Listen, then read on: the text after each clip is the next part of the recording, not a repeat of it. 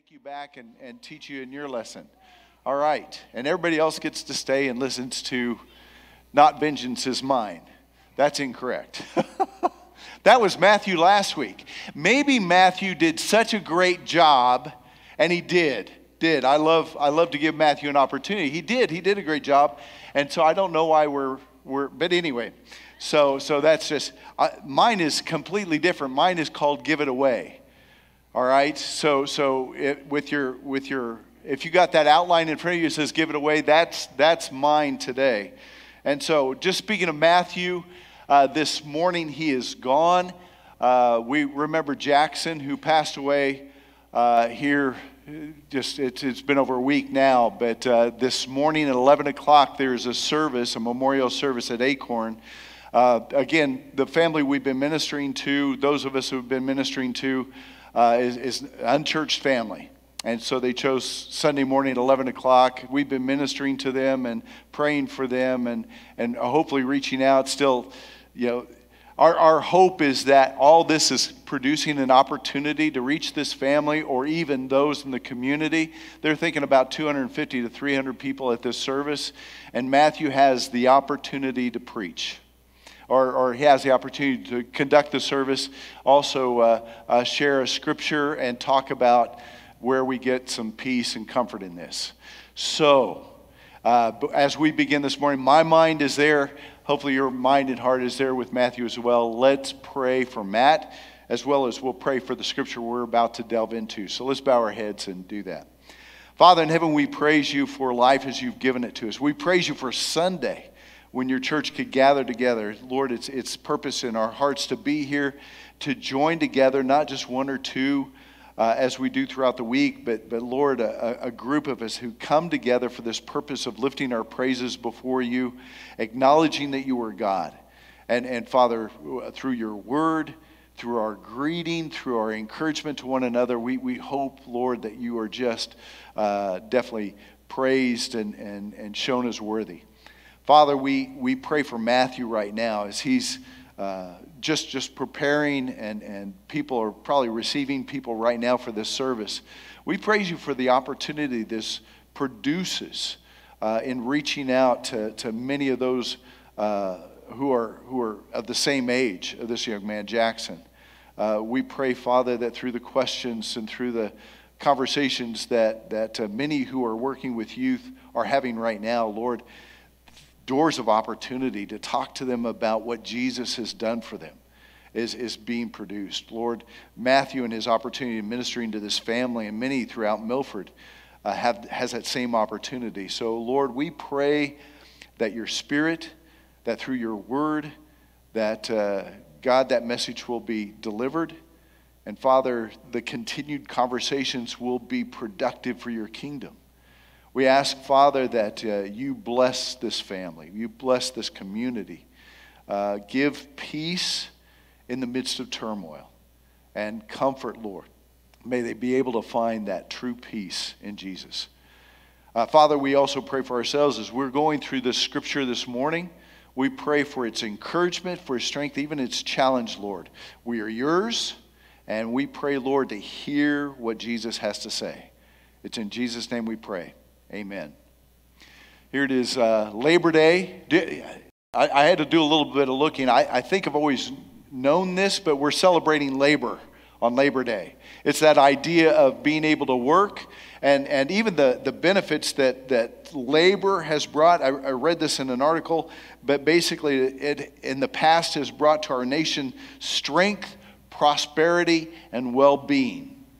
So what we're doing, there's this day designated, I think Grover Cleveland. Grover Cleveland is the one who signed it as a law that we're going to take Labor Day and we're going to celebrate on that day. So I want you to celebrate labor by not working. It just sounds kind of backwards, but that's okay, right? I hope that you're going to enjoy your Labor Day. Now, what might seem a little odd is today the parable that Jesus teaches is a parable about an employee who gets fired. That's different terminology than what we're going to see. But basically that's idea. The employee gets fired. The parable is the parable of the shrewd manager. The shrewd manager. We're looking at Luke 16, and we'll read verses 1 through 9. That'll be our focus this morning, this parable that Jesus teaches. All right, let's look at that together. Jesus told his disciples, there was a rich man whose manager was accused of wasting his possessions. So he called him in and asked him, what is this I hear about you? Give an account of your management, because you cannot manage, you cannot be manager any longer. That's in today's terms, he's being canned, okay? Verse 3, the manager said to himself, what shall I do now? My master is taking away my job. I'm not strong enough to dig, and I'm ashamed to beg. I know what I'll do. I have to get this a little closer. I know what I'll do so that when I lose my job here, people will welcome me into their houses. So he called in each one of his master's debtors. He asked the first, how much do you owe my master? 900 gallons of olive oil, he replied. The manager told him, take your bill, sit down quickly, and make it 450. Then he asked the second, how much do you owe? 1,000 bushels of wheat, he replied. He told him, take your bill and make it 800. The master commended the dishonest manager because he had acted shrewdly. For the people of this world are more shrewd in dealing with their own kind than are the people of the light. I tell you, use worldly wealth to gain friends for yourselves, so that when it is gone, you will be welcomed into eternal dwellings. We've entitled this series Unexpected, and there are some unexpected turns in this parable. Number one, to find the one who fires you, then turns around and for some reason finds a reason to be commending you is a little odd. But also let me tell you, when it comes to a parable, the way to think about how Jesus tells parables, Jesus uses worldly images or worldly stories to help us understand heavenly meanings.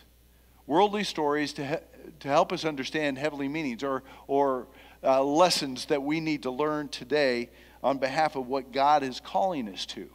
Now, in this message, if Jesus were a financial guy and putting out a message for everyone to hear, he might entitle it this way. He might just lay this out so people will be drawn to it. It'd be this: how to financially secure my future.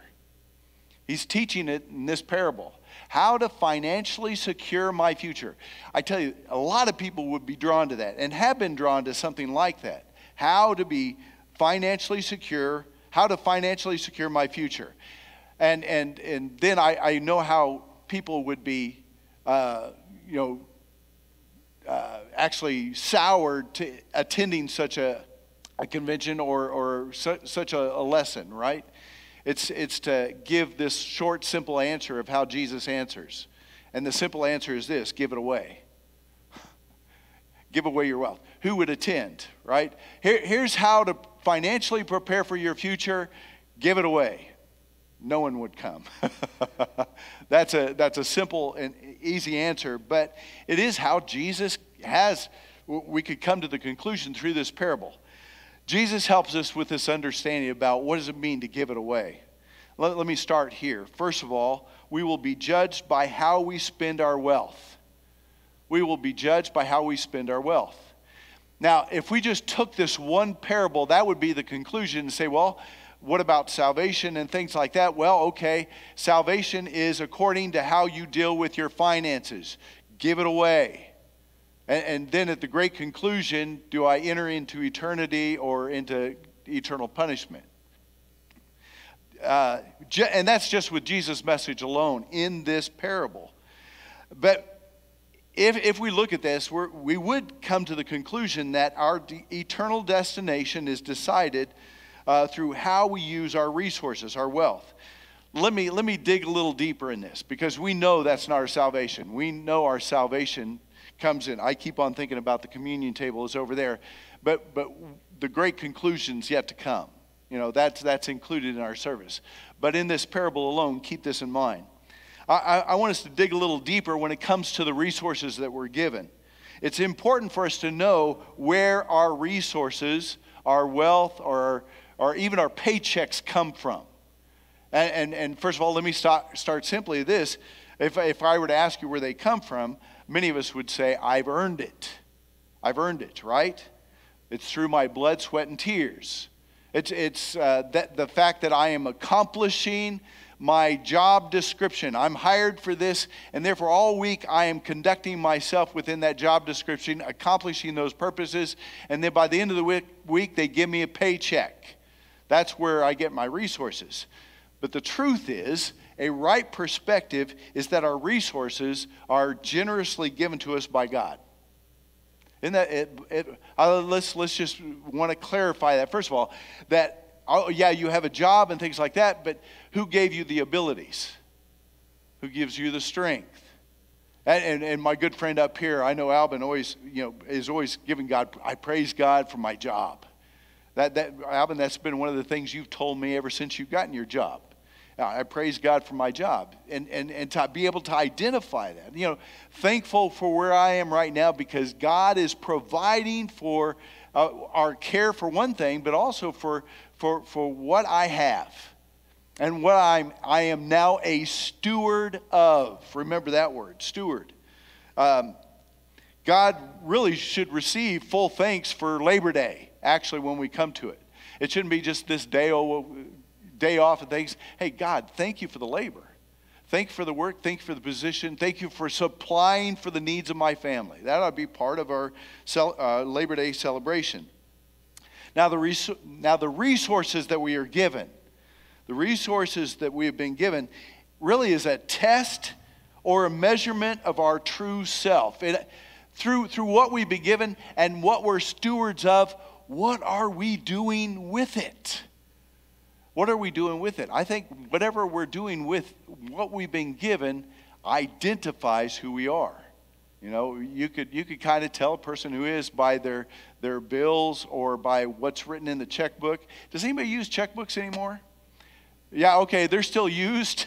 So I go back to that and think, well, now wait, are they, or whatever the bills come in, that you have to pay, or the statements that come in.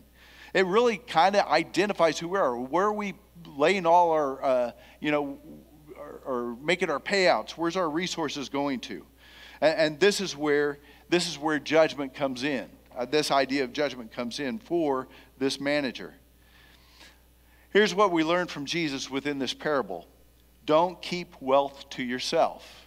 Don't keep wealth to yourself. Again, the world promotes a self-centered perspective. I mean, that idea of money and finances. Money is happiness. And so many people would say, oh, that's true. Money is happiness, because the more we have, the happier we're going to be. Right? Uh-oh. Let me say it again just in case. How would you respond? Money is happiness, and the more money you have, the happier you are. Okay, so most of you would disagree with that statement. So I don't need to go into details of what Scripture says, like money is the root of all evil, and things. So money does not bring happiness. But the world around us definitely believes that. It is important how you as a believer see and how you as a believer are a steward over what you are given. In Luke chapter 12, 13 through 21, I even turned there. There's just a couple things in there that Jesus tells this earlier parable about the rich fool. He has a bumper crop. I mean, he just has an abundance of a harvest. And so right then he has this opportunity, or as a steward of everything he's been given, he has to decide, what am I going to do with this great massive harvest, this great harvest? And he makes a decision, well, I'm going to to tear down my barns, and I'm going to build bigger ones. And then he stores all the grain, and man, then he sits back and is thrilled. He said, man, this is going to provide for me the rest of the days of my life. I'm going to sit back, eat, drink, and be merry. What's the problem with that? The end of the parable says, God said to him, you fool, this very night your life will be demanded from you. Then you will get what you have prepared for yourself. Then it says, this is how it will be when with whoever stores up things for themselves, but is not rich toward God. Basically, the conclusion of the parable is it's just going to be taken away. What a waste, right? It's just taken away. It really isn't that perspective. I store it up I could use it for myself, and very self-centered perspective. Now let's turn to this parable of the shrewd manager. This manager who is fired, just an idea about his position. For those hearing this parable, they're going to understand that more than likely he began as a servant or as a slave to this wealthy landowner. He began as a slave or a servant. And the way that goes is he has debt, or he is moved into that position in order for him to be cared for. It's not like you get a job and okay, you buy your house and you're amassing all this stuff. He is actually being cared for by this wealthy landowner, or the one who is the rich man, who owns all the field and everything, who is being managed. So this manager of all these things has been cared for. Matter of fact, a slave in that position, when his debt is taken care of, could then declare his freedom and go do his own. And yet it's believed that this man has made that decision. He said, no, I want to stay within your household and continue for you to care for me. And he moves to that position that really of manager that is envious by everybody else. He has a great position. Matter of fact, in that he's probably amassing some or benefiting from the wealth of his master. He's receiving some of the goods of the land and everything else. And then when it comes to his mismanagement, it's hard to figure out exactly every detail what he would have done, but he's mismanaging. Maybe he just got sloppy, been doing this for years. That's a possibility. And he mismanages. Matter of fact, he even calls him deceitful, or that he was dishonest. He is a dishonest manager. So maybe he was doing some crooked things. And once he is fired, he does something that the manager commends him for. Man, he's using worldly wealth to care for his future. Keep that in mind. Overall, if there's anything we learn from this, what he's doing today is going to take care of his future. And that's a point that Jesus is making. So this shrewd manager, he turns to one of his debtors who owes 900 gallons of olive oil. And he says, cut it down by half. Write down that you owe 450. And to another one, he said, well, what do you owe? He says, 1,000 bushels of wheat. He said, well, take it down to 800. So he removes 200 bushels of wheat. And so what is he doing? Matter of fact, bottom line, what he is doing is he's gaining friends. He's gaining friends. He is reducing the debt. And let me see, it's actually a pretty substantial debt. Imagine someone coming to you in the midst of you paying off your house and saying, take off half of what you owe. And that's what's remaining. That's what you owe. And how would you feel? Pretty good. Especially if you just purchased a home, you'd feel pretty good about that. And actually, when you look at what he cut a major part of their debt. And so he gained some friends. The whole idea was this. He even said it himself. Oh man, I don't want to dig ditches, or I can't dig ditches. Might have been his age or something, and I'm too proud to beg. Therefore, what he's going to do is what he's amassed for himself. He's not crooked against his master, but what he does is, and some figure it might be like a commission that he had earned, or maybe something that he's tucked away for himself, and he himself has come in and paid some of the debt of these two. He's taken what is his and has created for himself friends. And so again, the lesson that we're learning through the parable is this: prepare today for the future. And that's exactly what the shrewd manager is doing. What's the lesson for you and I? We need to prepare for the future by taking care of others today. By giving, contributing to others today. Now, I said earlier that that Jesus is teaching that, it's about giving. Actually, there's a lot of religions out there that has that same message. It's not about amassing for ourselves. Buddhism, Islam, Judaism, and others. That's one of the main lessons they learned. Don't gain for yourselves, but take what you have and give to others. That's a lesson we hear in all other places, but here it is in the scripture, and Jesus said it. And man, the substance of how we could do that is amazing to me. We need to prepare for the future by taking care of others today. We as believers, let's just go here. We're looking at the future. How do we live, not even thinking about finances, how is it that we live today, and how can we make it through today? I mean, there's a lot of hurts and pains that happen in this world. And then get me talking about the direction we see our government going. Just to say, man, there's such a divide and such ugliness and things going on. Where do you find your encouragement? Where do you find your encouragement? If you question whether, man, how is my job even going to stay? How's my support for my family going to continue on if certain things that we see or the direction that they're going continues? Taxes raise, man, the continued financial crisis, that's going on, if that continues on, where are we going?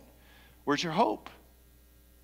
Well, it's not in today. It's not in my wealth. It's not in my bank account, which IRAs and things are just being reduced. So where's my hope? Where's my happiness? Where's my joy? It's in what Jesus has provided for us, right? It's what's coming, what he's already provided. He continues to provide, but this is nothing compared to what he has provided for us in the future, right? So in that perspective, I see this. Jesus using this worldly story to teach me heavenly things. God is going to provide for us, and that's where our heart and trust is. Matter of fact, in verse 13, there's a part of verse 13 that comes shortly after that we need to hold and embrace. You see, our confidence, our joy comes because we belong to him. He's the one that I'm focusing my attention and my life upon. 13 says, no one can serve two masters. Either you will hate the one and love the other, or you will be devoted to the one and despise the other. You cannot serve both God and money. Where are you investing? Where are you investing? When you look at the hope in my future, is that your investment? Is what Jesus has done for me, is that where I'm investing my every day? Or is it in the things of this world? Yeah, you could pursue riches. You could store it away. And you could feel like the guy in the rich fool and just feel like, man, today I've got it. The rest of my life is set back, and you die, and what's the great conclusion? It's just all taken away. Jesus said, hey, store up for yourselves treasures that are in heaven. That's in his Sermon on the Mount. Store up for yourselves the things that are lasting, eternal, that won't rust, that won't be stolen. Store up for yourselves the things that are important. So how do you do that? Well, we go back to give it away. You contribute, you give it to others. Actually, it's the final point I want to share with you this morning is that in this life, those who have been saved through Jesus Christ and know the generosity and the wonderful love of God, we need to learn to live generously. We ought to learn to live generously. If we don't see our God as being a generous God, then maybe this is hard for us. But the generosity and the amazing love of God that sent Jesus into this world, do we not see that as generous? Matter of fact, I would even tell you that he has given us today is not only reveals his mercy, he's generous. He's generous. And in even the things of that, the fact that we're cared for and not worried about tomorrow eating and things like that, we are taken care of, is because we have a very generous God who continues to love us, and we could see that in our everyday, especially in sending Jesus. Right? One other story I'd like, and it's a couple chapters later. I have to speak about the difference. You know, I bring up that everyone teaches this perspective that, oh yeah, it really, our lives are more blessed when we give, when we're generous, than when we keep to ourselves. A lot of religions do that. Not every, there's only one religion that has this place that our God is that generous, that He's given in Jesus as our Savior. I want to talk a little bit about the story of Zacchaeus, because I love his transformation in that story. Zacchaeus talks about his stature. He's a short guy, okay? And that he is wealthy. I mean, he's a tax collector, and the way they were despised. They were despised by everybody else. Man, he would be one of those people that would come into the worship service, and you all be looking, and you'd spot him and say, "What is he doing here?" That's kind of the perspective that the community had of Zacchaeus. Why is he here? That scoundrel, And in the community, that's what's happening. Here he is. Jesus is entering into the community. Zacchaeus climbs up into the tree because of his short stature so he could see Jesus. And Jesus points out one person in the crowd, Zacchaeus, I'm going to go to your house today. And Zacchaeus is overwhelmed by that. So Jesus goes into his house. In the meantime, the crowd is going, what is Jesus doing? What is he doing being with such a... Does he know that Zacchaeus, he's a tax collector, he's a scum of the earth, he's a sinner? In the meantime, within his home, Zacchaeus is thrilled. Let me read for you what his response is. This in verse 8 is transformation. Listen, he says, "But Zacchaeus stood up and said to the Lord, 'Look, Lord, here and now I give half of my possessions to the poor. And if I have cheated anybody out of anything, I will pay back 4 times the amount.'" What is that? That's repentance. And out of Zacchaeus' heart is a generosity that Zacchaeus has never known. I'm going to give half of everything I own to the poor. If I've cheated anybody, I'm going to pay back 4 times. That's an act of repentance as well. Jesus said to him, "Today salvation has come to this house, because this man too is the son of Abraham. And the Son of Man came to seek and to save the lost." For those of us who receive Jesus, transformation has taken place. This parable might speak a lot more to us.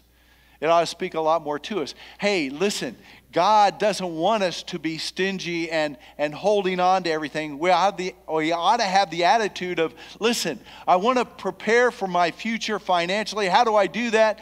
Take care of everybody else. Give it away. That's a pretty strong statement. Where do we give it away?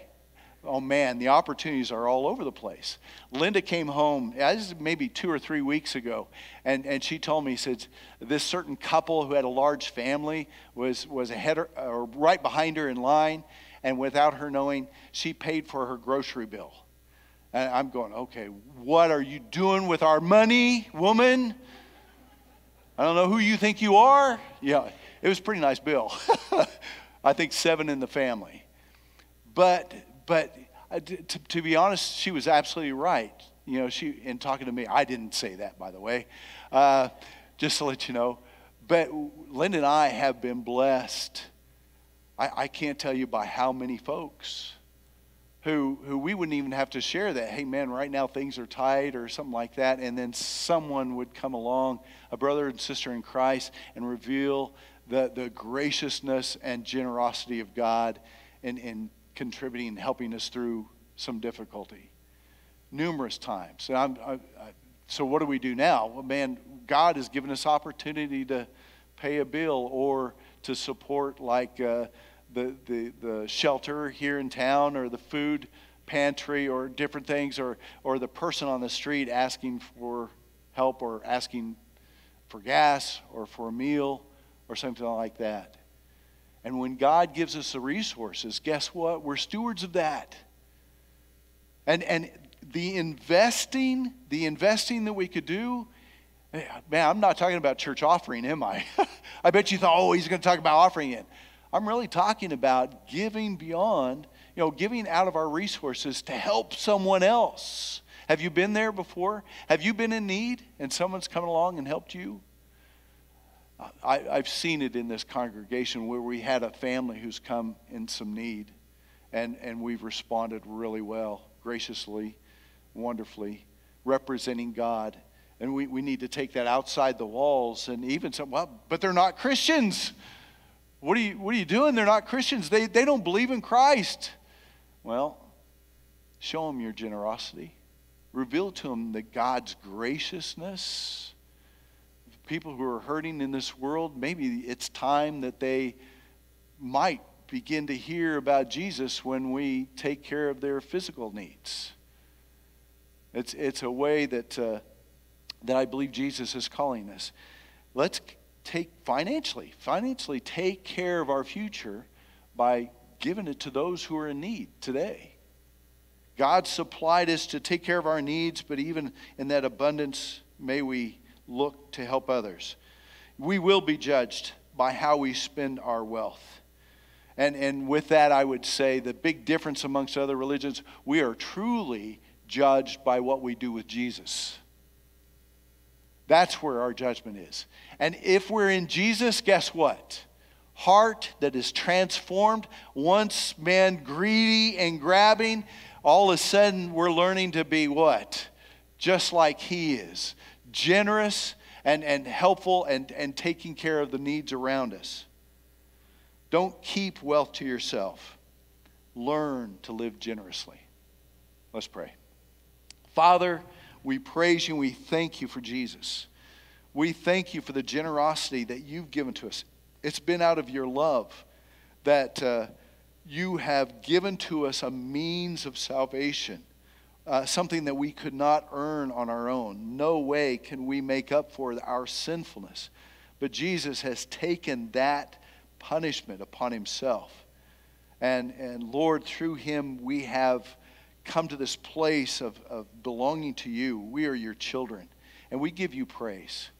Help us, Father, as we continue to grow and transform and become your people, Lord, that we're looking at that. We're moving forward in that. Lord, if we're found to be greedy, if we're found to be holding on to our things and not releasing, Lord, and and having that generous heart, Lord, correct us.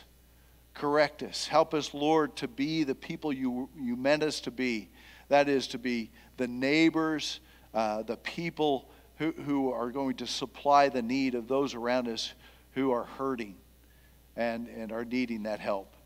God, you're good to us, and we praise you always for your word and your spirit. It's in Jesus' name we pray. Amen.